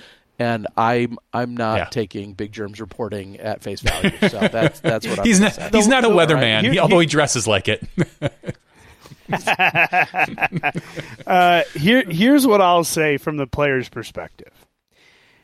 Is it frustrating when you're delayed and it's horrible weather? Yeah. Absolutely. You want to just keep going and you feel like, boy, I'm in it. Why aren't they in it? Mm-hmm. And the timing of it being right before the lead card. Mm-hmm. I would say all of this, the delay itself, just the things that surrounded it, we're going to put Seth Muncy and the Disc Golf Pro Tour, Jeff, in a position to be questioned. Because you stand up there and you say, we're delaying it now. What is it, 2 degrees or 2 miles an hour less, 5 miles an hour less? But what it was is they had an incident. They had to stop play, investigate that incident, check on a lot of other things. I guarantee you they weren't just sitting up in the sap house. I know Seth Muncy, and in fact, I spent some time with him in Portland while he brought an arborist out to the Portland Open. They're literally trimming branches that were above baskets, above tee pads for safety purposes. Seth is all about player safety, the safety of the spectators, staff, volunteers, all of that. They had that incident. They had to investigate it, come up with a plan, look at the weather. They see that the wind is going to subside just a little bit. Now, not a lot. It was still the edge of a hurricane that was heading up the eastern seaboard. And all of those conditions, and a lot of people on the internet were arguing this, were playable. Yes, they were. But it's different from when you're just out there by yourself, playing with your buddies, putting your own life on the risk, versus Seth Muncy, Jeff Spring, the Disc Golf Pro Tour team, who has, as Johnny said, upwards of 1,000, if not more, people's life on the risk, to think about. And so it's unprecedented, but we learn from unprecedented moments. This becomes data. This is something that now has happened. And when it does happen again, it won't be unprecedented. I think of back at Des Moines. Right? Yeah. We think of Des Moines when that huge storm was coming through. Everybody's looking around going, "Yeah, it's God, sunny it out. Looks pretty nice out rain, here. There's no wind. And it's sunny out here. If you're from California, you don't know. You don't know nothing. There's another word I would normally use. You just don't know what you're like, whoa, it's actually pretty nice, and all of a sudden the wind's down. Yeah. Because this is what the term is called, the calm before the storm. They got these people out of there. It's a safety perspective. You come back the next day, you finish. Everybody has their opinion on all that stuff. I think the way that it was handled, even in the minds of the Disc Golf Pro Tour, maybe they had something to learn there. They could have done it differently. But I think with how they did it, not only do we get the players back on the course, nobody was injured, and we still got the round in. I think job well done, ultimately. Yes. I don't know. Yes, it is so frustrating, and it's one thing to say something stupid, but then when you double down and you give your reason and you sound even dumber and you say things like Seth Muncy's ego, like I just couldn't think of anything more dumb and inaccurate this weekend. There's a few guys, but it's so inaccurate. And let's be real too. Nobody in the control room, nobody in the booth, like nobody benefits and finds pleasure or truly nobody wants their day value longer in things getting delayed. So I'm just going to go on the record and say all of that. It did amaze me how many people. Yeah. Anyway, no, this isn't to say everybody does everything perfectly. We all know that. Like you said, there's stuff to learn. Oh, absolutely. But like, I would much rather err on the side of caution here than to have something else. And that's not to say next week when it's perfectly nice out, a tree still couldn't come down on the lightest of breeze. Of course, we know. Course. Things can happen, but and they do all the time. Right? When a tree falls in the wood, nobody's around. Well, yeah, remember at alert. Smugs when Haley was standing on hole, I think it was 16, and there was like a dead tree off kind of behind her to the right, and it just like fell, and she kind of didn't even hardly react because she's Haley King. But yeah, golf fans out there, like big golf fans, people that watch golf week in and week out like I do, you'll remember the Masters. The Masters this of year all place almost killed some people, didn't it? This year, a massive tree almost freaking killed somebody. Yeah. And what did they do? They stopped everything. They got it all cleaned up. And, of course, the weather was a huge story at this year's Masters. Mm-hmm. But at the end of the day, it happens to the best of us, even in conditions when you think we can play in this. Yeah. You know, have you ever seen the video of the guy putting in Emporia? Yeah, the wind putt. He's on the edge of that little pond, and it goes 100 feet behind him. We've played in these conditions. Of course we can play in these conditions. But when it comes to safety, that's when you got to stop and say, let's look at this. Yeah, but I played in 60-mile-an-hour winds once. This is no different. Anyway, we'll move on. We're gonna otherwise I'll belabor for an hour. Yeah, you are. You like to do that. We're going to segue to an unfortunate topic.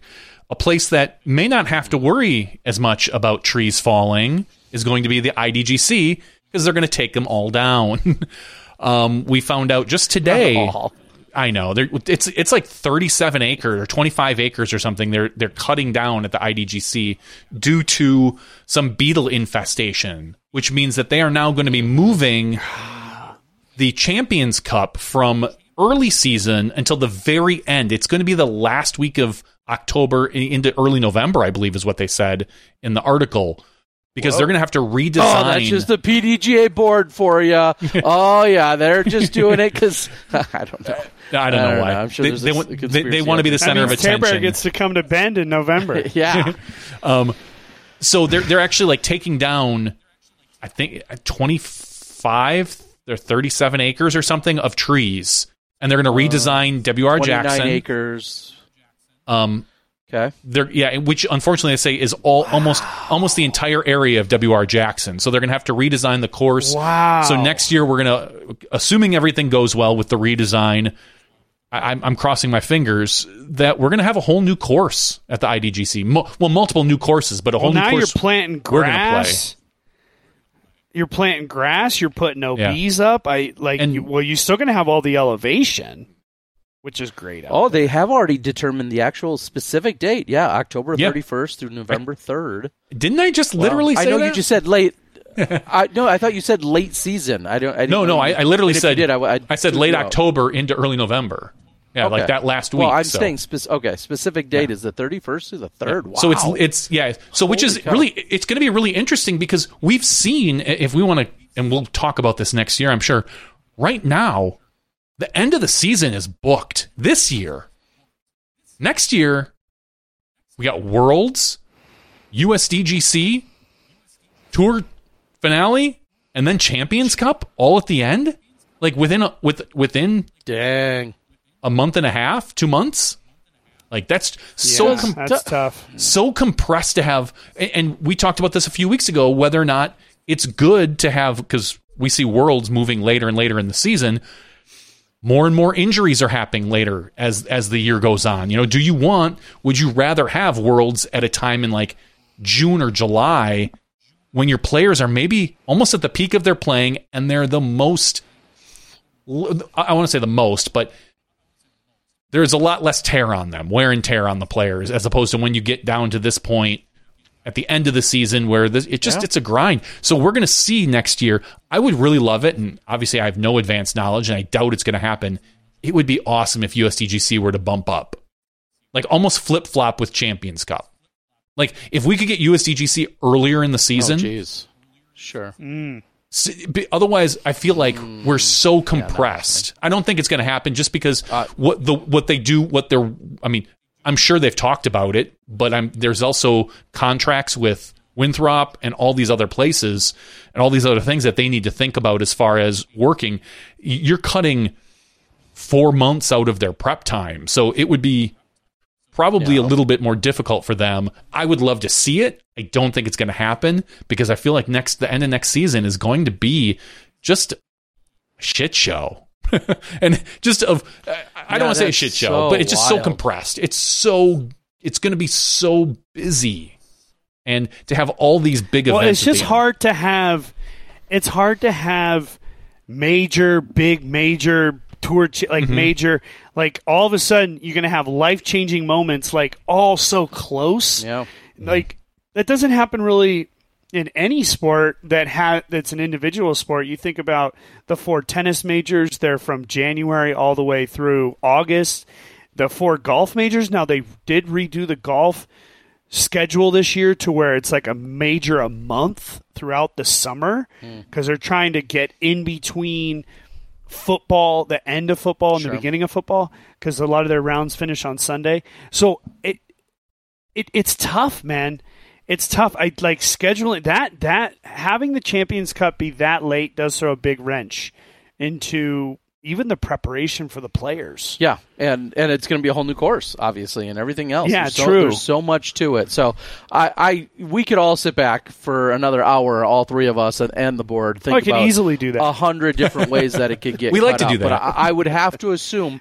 But I'm just saying, I would have to assume that everything that we could possibly say right here has already been said and thought about. And worked through. Well, you'd hope.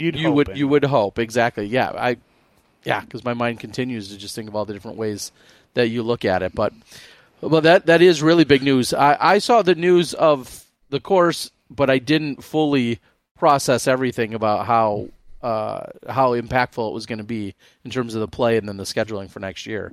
So that's crazy. I just saw it as kind of a headline of, there's some beetle infestation and they have to do some stuff out there. But it's major. Yeah.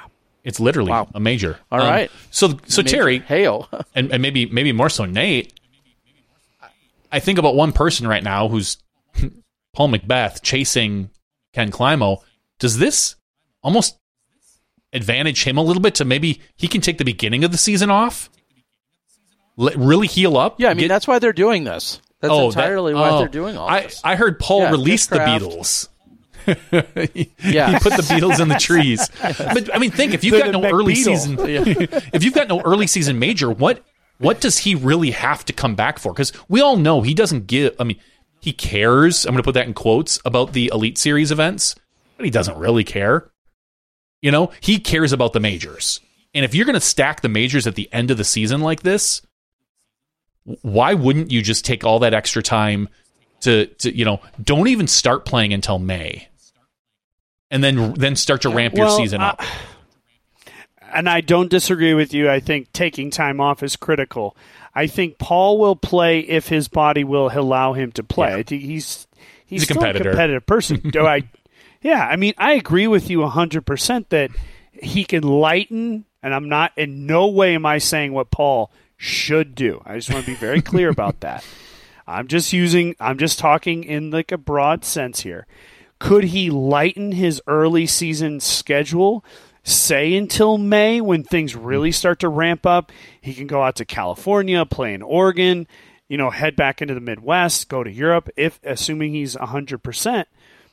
Yeah, I think that's good. But also, we've seen it with Ricky this year. Coming in late, it does put you behind the 8 ball, right? It's like coming in game 6 in the NFL season, right? Because now you're going against guys who've had 5 or 6 games already played. And I think there's a fine balance there. So maybe a lighter front end so that when that European Open, Worlds, USDGC Champions Cup run comes, so it's going to be like mid-July till November, he's peaking. Mm-hmm. I could see that being an option. Yeah. And who knows? Like you said, it's the same conversation for why he's not playing at the end of this year, right? It's his health and his child, and next year those will both be part of that conversation as well. So we'll see. And I wonder if it'll affect not just Paul, but all the players as to their choice in events next year. Some of the players that can maybe take a few extra events off, if they will choose to, just to try to stay healthy for the end of the season.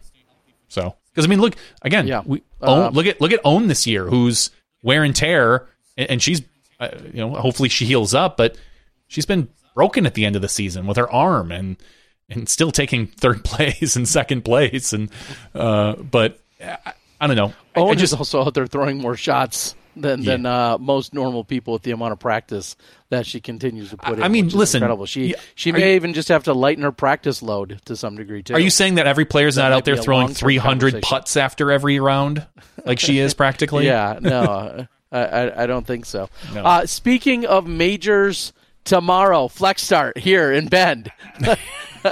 I am again announcing tonight officially. Registrations are rolling in. They're literally coming in as we speak. Yes, just for the flex of it, part 2. Yes, down to the day, essentially. Last year on Wednesday, in between these two events, I hosted a just for the flex. Well, it was actually between GMC MVP. Was it? Because Women's Nationals was earlier in the year. Oh, but yeah, you're right. timing. Same timing, though, by a day. Yeah. It was the 21st last year. This year's the 20th. It's still on the Wednesday. So just for the flex of it, part 2, we've got registrations rolling in. Wow, they are rolling in, literally. And we just got it all announced and locked in today. We're halfway to the point of success in my eyes. I think we've got about 5 registrations. I thought, well, it was a late start, so if 10 come in, I'll be happy. But all right. No, seriously, if you're in the area, of course, if you happen to be listening now and only now, will do you any good. But Flex Start taking place out here in Bend, which is going to be kind of cool. That essentially will, I was thinking about this before I came over, that means I'll have run a tournament essentially in Estonia and in Bend, Oregon, both within the same month. So that feels pretty cool. So come on out and play. That's the discount. I just hope I don't have to delay it, due to high winds, and that will be Smoke. all ego. We'll have the AQI. AQI, shit. AQI. It is a little bit smoky here. We've been running about 70 for the last couple of days. We'll see. And which is legit. Disc Golf Pro Tour number is a 150 AQI. It's 150. Below that is safe for healthy individuals. It is unsafe for people that are at risk, right? Okay. People with So if you're COPD. at risk, don't come out tomorrow. I don't want you to be in danger. No COPD people. Yeah. But everybody else, come out and play tomorrow. 10 to 5 is when I'll be sitting at the park and taking in registrations, or pay online and then show up, and we'll see you out there. So another day out at the Pine Pines. Nursery. Yeah. Hopefully you get a big women's contingent that then just flies over to the East Coast for the USWDGC. Yeah. I expect a pretty good turnout for okay, maybe not. So real quick, let's just touch then on upcoming major. Of course, we're hoping to have the champion, maybe even the TD as well next week. But upcoming, I think the biggest storyline, it's twofold. One, it's a very quick turnaround. We all know that, from just playing at MVP to then get down to Burlington, North Carolina. And two, I think the even bigger storyline to it is the fact that this is a course we haven't seen. This is a course that's essentially new to our players. It hasn't been a silver event. It hasn't been an elite series. It hasn't had a major there that they've played anytime. And I think those are the two biggest factors, and it being a new course, probably the number one factor for sure. So we'll see how that's going to shake out. Yeah, and the biggest storyline is can Christian complete the Tatar Slam? Yes. Okay. Right. This is the fourth major. Yeah. Mm-hmm. Right, because Throw Pink, while it's happening at a men's major, and correct me if I'm wrong. An it's open major, yeah. The open side of that event, which is the USDGC, that is a major, but the throw pink is not considered an actual PDGA major, right? Correct. It's just an A tier. Correct. No, the throw pink. Okay, so it's an A tier. So for Kristen, this is a big moment to win all 4 majors in a single season. It's affectionately known as the Grand Slam in tennis and golf. So I think that would, that's got to be on her mind a little bit. Yeah, she admitted as much. I think it was during the press conference before the MVP even took place. They had asked, and she, in so many words, admitted that she's got her sights set on it, and it's something that she's thought about and would be cool to do. I mean, she didn't, profusely, go on and on and on about it, as you wouldn't expect her to. No. But, it's definitely in the back of her mind, and it's a feat we haven't seen before on the FPO side, really. So not in modern-day disc golf terms anyway. So no, I think JK did it when there was 3 majors, maybe, for women, like 2 decades ago or something. Maybe it was only when she won like a Japan Open, Worlds, and like the women's nationals or something. Yeah, something like that. Yeah, that would probably be it, right? Yeah. Yeah, or maybe it was so only it would be the maybe USWDGC. it was even 2. Yeah. Yeah, and she won Worlds and maybe like the Japan Open, which at the time was a major. Yeah. So, yeah. David asked on the board, will U.S. women's live up to the expectations? I saw a lot of people out there practicing just from social media posts. Seems like people are enjoying it. Somebody else, I forget who it was, but one of our FPO players very explicitly just said they really enjoy the courses. Did you see the post where Kristen, it said, "We love you, Kristen"? I did. It was like written on the T and sign. I do, and of course, I hate that for the vandalism perspective. Of course. So don't do say. that. And that did frustrate me. If you don't know what we're talking about, Kristen Tatar had posted that there was a post of one of the T signs this weekend, and I think it just says "We love you, Kristen." Yeah, or something I think like that. Yeah, like. Now, I mean, her ego, assuming that's for her. I mean, there could be other, right? But no, seriously, that was written there on it, and she had pictured it. And as much as it's a cute, cute's even is a stretch. As much as it's a sentiment, don't vandalize T signs. Don't write on a T sign. Yeah, like that's a good those point. aren't yours. Good point, T-Dog. No matter what you're trying to convey. There are some videos on YouTube of the course, of the course layout that they will be playing for the tournament, so you can go out there and watch those. I know Val was watching those earlier today. Drone and flyovers. She's going to watch a little bit more of that tomorrow. But, it'll be interesting to see how it looks on camera. It looks pretty wooded, as you would expect in a North Carolina course, but it also looks really well taken care of. So... yeah, so we'll see. We'll hope for the best. I think I did get a note from our tournament director. He just says, as you look at the course, keep in mind 2 things. 1, it's less than a year old. And 2, it was specifically designed for FPO women. Oh. Which is great. Couple of... Interesting. So based on those 2 things, just off the top of my head, not having seen anything, I picture the course as being a little bit rough. If you get off the fairways, probably we'll the term I always dislike, the natural OB, but just tougher to get when you're off the fairways, and we're not going to see a bunch of 700-800 foot holes. I imagine it does come in at like 8,800 feet. It is not. It's a par 69. The first hole is like 690 something. Yeah. But then hole 2 is like 245. Yeah. Yeah. I expect to see more under. It was 8,700. Yeah. I expect to see more under 300 foot holes than we're used to seeing, is what I imagine. Not to say that they'll all be that way. 750. Well, I'll quickly rifle through them. They're playing now. Also of note, they'll play the same exact course all 4 rounds. All 4 rounds, yeah. So 559, 279, 889. As a par 5. 487, 248, 612, as a par 5. Hold on. Yep. A 612-foot par 5. Yep. Keep going. Hole 7 is 475, 283, 250, 632, a par 5. 531, 301, 583, 547, 333, 887, par 5. 328 and 526 to finish it out. So 8750 is not like a little walk in the park. Yeah. No. So, and when you start to think about that, it's a par 69. We just mentioned, and I wasn't scoffing at the pars because of the distance. I'm thinking either these are soft par 5s, or they're wooded, and there's some right angle North Carolina kind of wooded and or hilly on top of it potentially. Exactly, as the board is saying. So, yes, sir. So that's what we have. There are some course maps, but they're not as full featured as the DGPT ones. They're Pro Tour, as the kids would say, they're mid. They're mid, that would yeah. be the phrase. They're definitely mid. Yeah, mid. That's what a tween would say.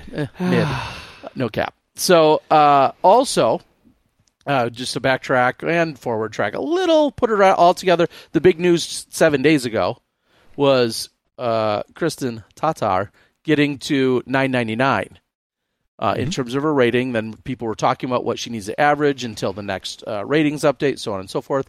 I think my math showed me for the weekend, last time I looked, and it may have changed, 999.5 is what she averaged. Somebody unofficially, I think, mentioned last week she needs to average 1,002 until the next update. So 4 rounds this weekend. When I checked on Sunday, I did not go back and look again. When I checked on Sunday, I think Haley was 1,001.5 as an average, and Kristen was 999.5 as an average.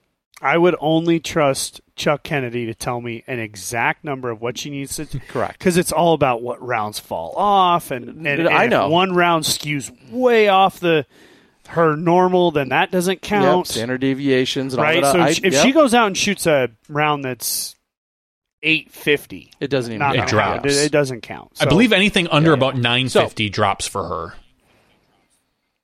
Because she's at 999? Something like that, yeah. Some standard deviation, cotangent, cosine. Do you guys think... Inverse, something. Trigonometry, math. Logic, if then statements. Sine and Kennedy. cosine. Yeah. Do you guys I got out my TI 84.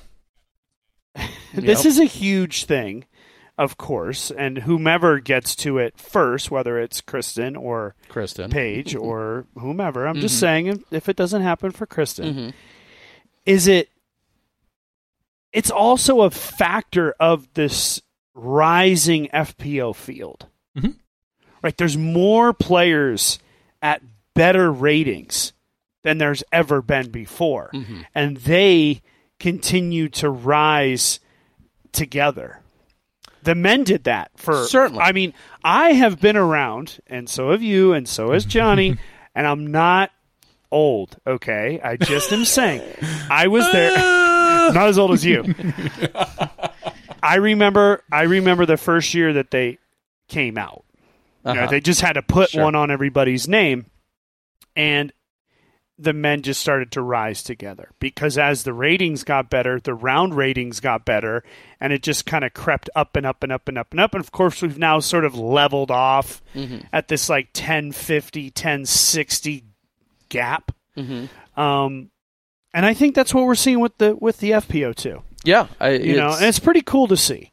Because not only is Kristen setting a new standard for what greatness can be while she's been playing, everybody else, she's bringing everybody along with her. Yeah, it's been amazing to see, and somebody just said on the board, all three of us agree, ratings are not an end-all be-all. Clearly, we don't talk about them on the weekly normally. We're just on the edge of a new barrier and of something that is truly historic in that sense. But ratings are not something it's a milestone. We belabor. It's a milestone to remember. Yeah. So we shall see. It's pretty cool. Hannah's on the board saying joining late with a question about this topic. If matters that the top-rated FPO aren't playing well this year, well, Kristen is shooting super hot, right? How dependent is KT's ratings in the others? Yeah, how when you distance yourself significantly from other peers and high-rated players, that's always going to give you a benefit, so to speak, in terms of the ratings. And I'm not going to claim I know how they work. Somebody challenged us last week afterwards and said basically that I didn't know. I don't know. I do not know. I don't have a calculator. I largely take the word of other trusted people that are smart enough to do some of these things, but there's not a lot of people that know the exact science behind all of it, and I'm definitely one of those people that doesn't understand all of the actual math and details. But I have a general understanding that's, I think, not idiotic. So that's how I'll qualify it. So anyway, that's what we're seeing. It's a side note to her weekend. Kristen would probably take the win over, shooting 999.5 from this weekend. She'd much rather have the win. That's more of her concern.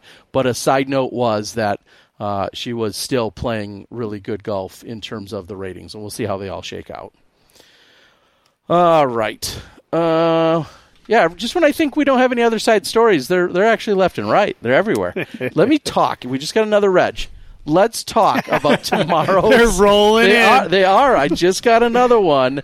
So, Steven, we'll see you out there tomorrow. Yeah, Steve Segura. Yeah, looking forward to having you. Hey, I was thinking, should we have some bevel? Kent, is there anything that's practical that we could reward our competitors with, that I could a carrot I could dangle for tomorrow night? What's the special at Bevel tomorrow? Tomorrow's Wednesday. There's music. Okay. There's live music that'll be happening at Bevel. And half off beers if you played in the tournament. And is that what we've got going on? Is that what you want? I mean, we can do. There's half a lot off your of first options. beer. All right. Well, we'll. Yeah. Or your first this pitcher. golf guy's buying everybody a beer. Wait a minute. I ain't buying You anybody might see beer. a lot more restrictions. All right. Well, we'll figure it out. Hey, come on. All these people that are signing up, if you haven't been to Bevel, come on over. We're a great disc golf themed brewery here in Bend, but either way, come on over. There's some great music happening tomorrow. Do we have any beer here we should be drinking? Is that what you want? I'm not going to stop us. Is it after show time or is it? Sure. Let's get into the after or show. Is it? I don't know. We can drink beer anytime. It doesn't okay. matter. Yeah. It doesn't. I didn't know. But I think I didn't know if the FCC didn't let you. No. We can do whatever the hell we want here. All right. It's all NA beer. All right, Johnny. I'm That's exactly. right. I'm going to get hammered on it. All right, I am ready to call it for a regular show, and in the after show we can have some other chit chat and maybe have a beverage or two. We'll maybe keep it kind of short tonight, but we're ready. Nate, I want to say thank you for joining us here tonight. Man, seriously, thank you guys. I think the first one I was a part of, I cannot remember that one, but I can remember specifically the first one I did in Johnny V's basement. Yes. That one we went on for, I don't know, 6 hours. Yeah, that was a long. That was a lot. Everybody remembers the first time in my basement. I'm just saying. Yes. Whether you're there, some didn't get to. Whether you're chained up or you got out. Some whether you're there by choice or not. Yeah. So thank you guys for continuing this on. This is 472. I'll never forget the day that Terry and Johnny V told me that they were going to do this, and I said they were nuts.